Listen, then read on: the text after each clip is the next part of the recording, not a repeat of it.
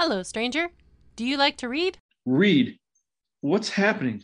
Am I dead? I bet you like zombie books. I like food. Do you have food? You don't need food at dividedbyzerobooks.com. It's full of nutrient rich science fiction. Ugh, I'm stuck in an ad, aren't I? Once I stop talking, reality will collapse until someone plays this ad again.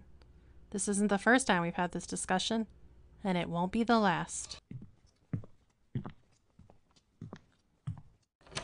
Hello, stranger. Do you like to read? Hi, my name is Derwin, and this is episode 2 of Late 2 Formation. At this point, I had just finished basic combat training in the fall of 2006. I spent 2 weeks home on block leave, and then I left Michigan to fly out to Fort Sam Houston, San Antonio, Texas.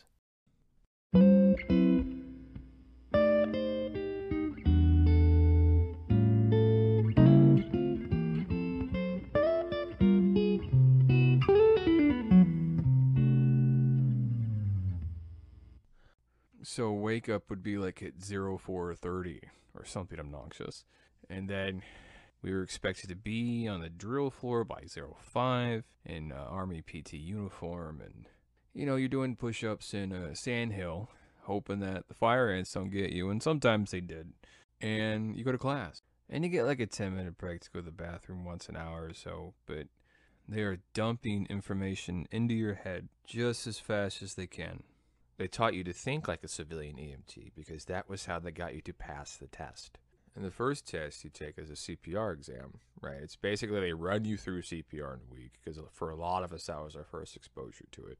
And I didn't pass that test the first time, but then I passed it on the retake just barely.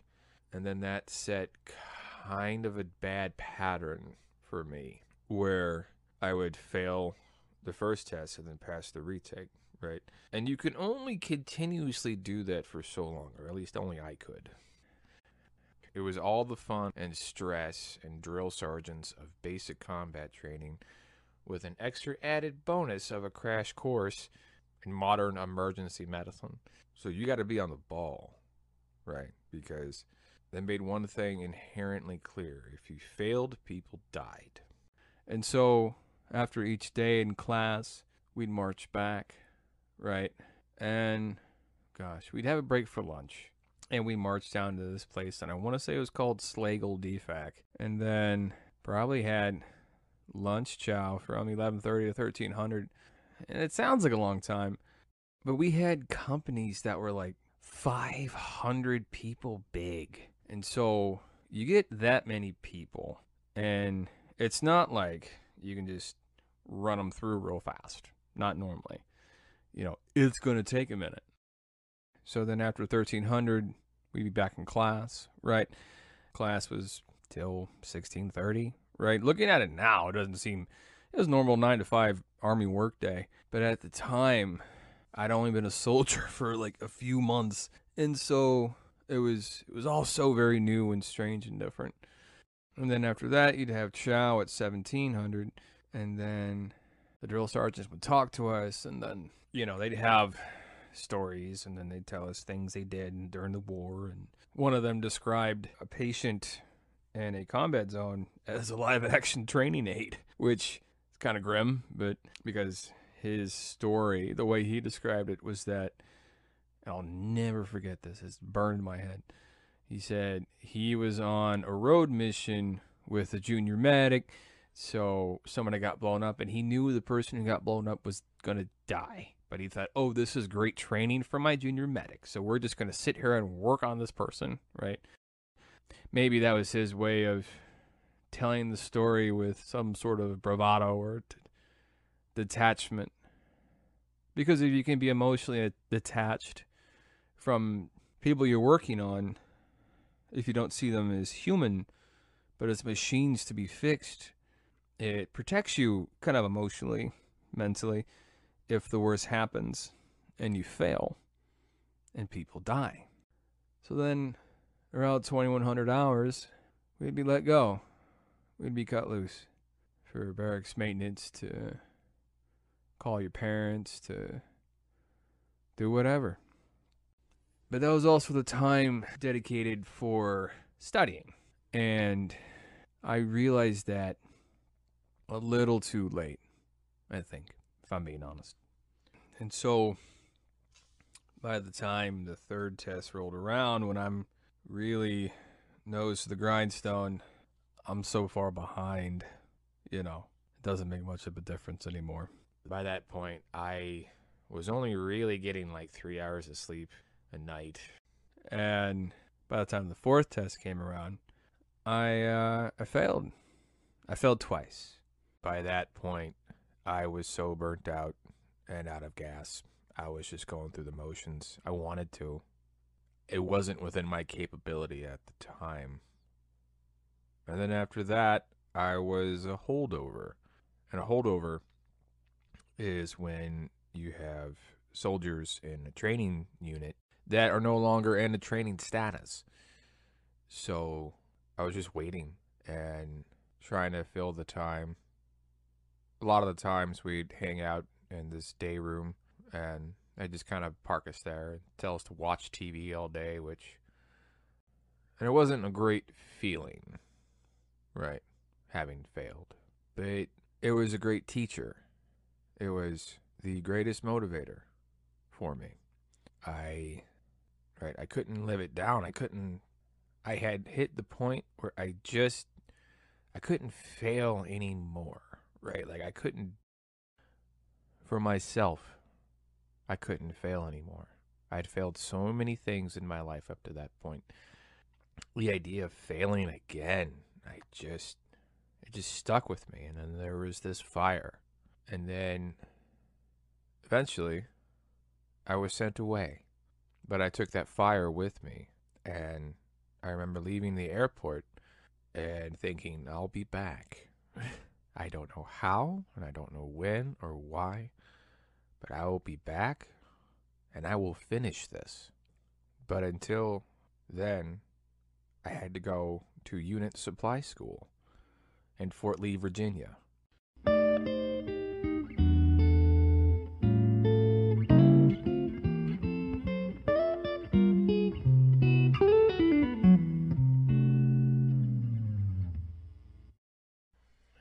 It was March of 2007. I had a few days before I was supposed to report, so I found myself a nice hotel for the weekend. And when I say nice, I mean the door locked.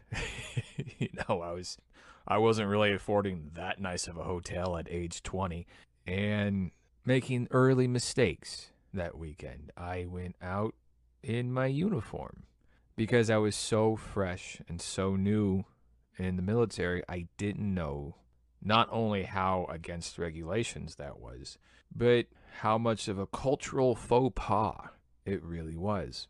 And there was a staff sergeant who stopped me in the middle of the street and educated me on where I'd gone wrong. But he was really nice about it because I had gone out and I'd played pool and I'd smoked cigarettes and had dinner in uniform. And I remember I'm walking around town. This guy runs out of a bar, looks at me and says, "Hey man, what unit are you with?" And I say, "I'm not with any unit. I'm going to AIT at Fort Lee to be a supply clerk." And he goes, "Oh, I'm Staff Sergeant, what's his name? And you probably don't know this, but don't ever, in your off time, go out and about in your uniform. Not only is it against regulations, but it is very unseemly." And I didn't know that at the time. And I stood at parade rest and said, "Thank you, Staff Sergeant." And then I left. I went back to my hotel, and then I reported to unit supply course that Monday morning after.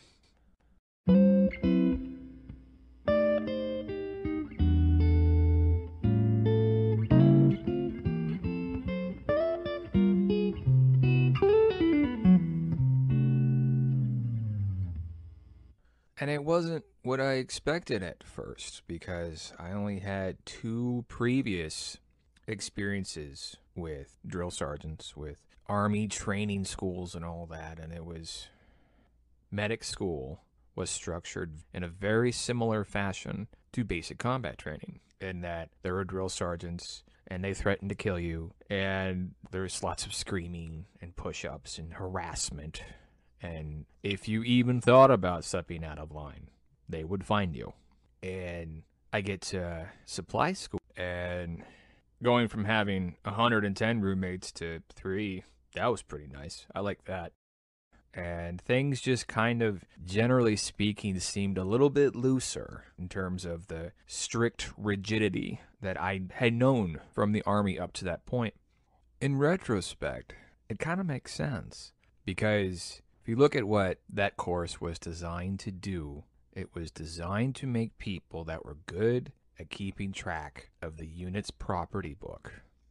Medic school needed to be a place where you could insert people into an infantry platoon and then function solo during a mass casualty event.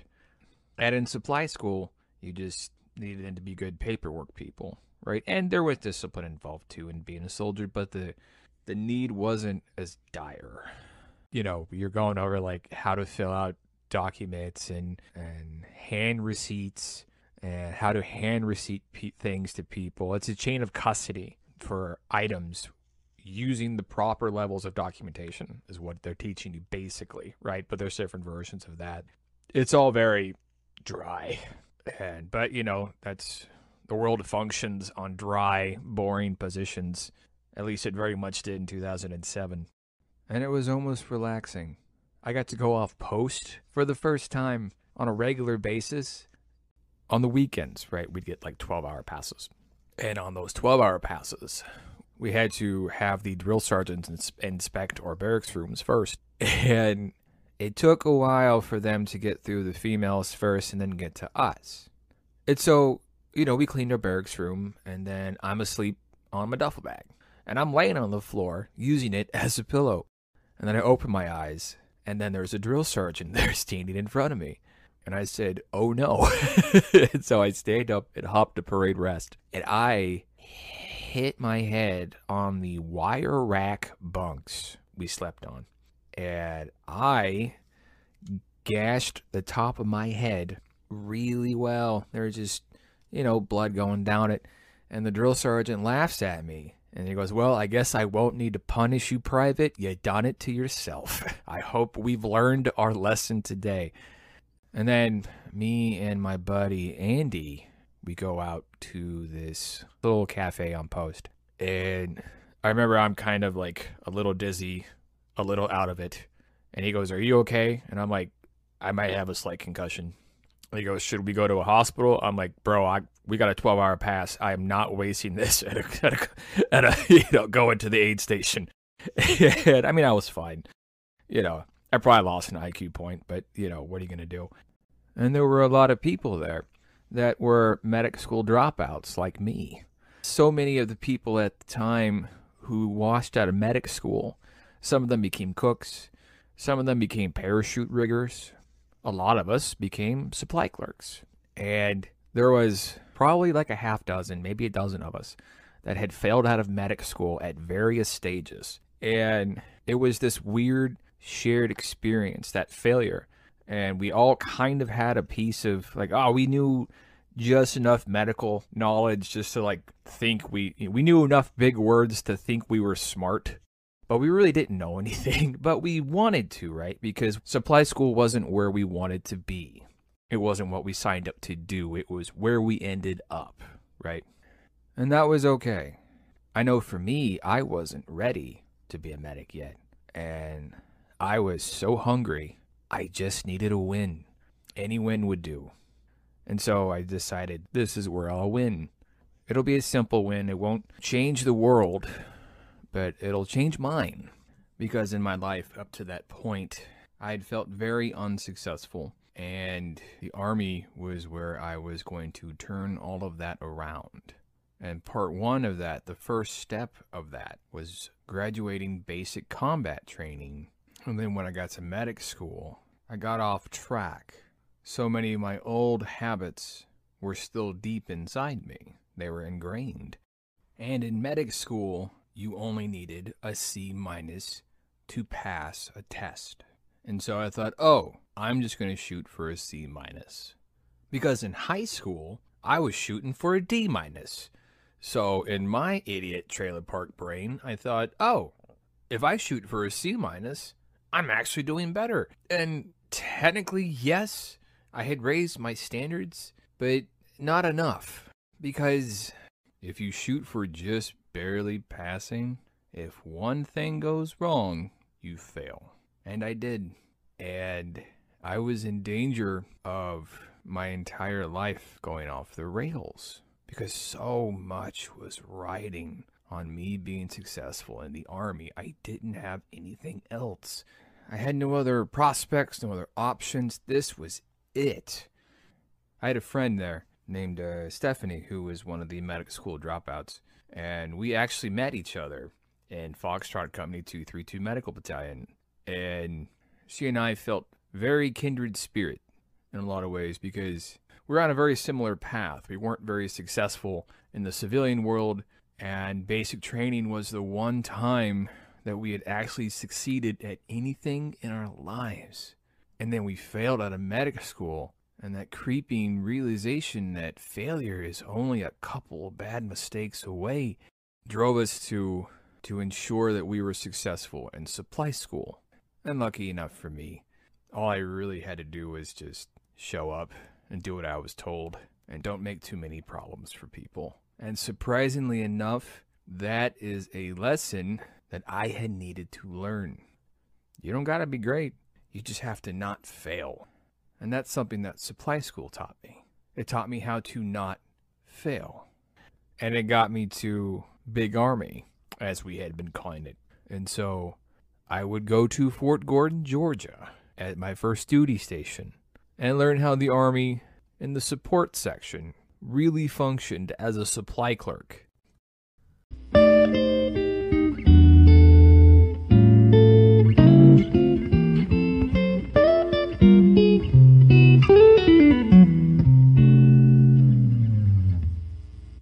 And that is all for me today.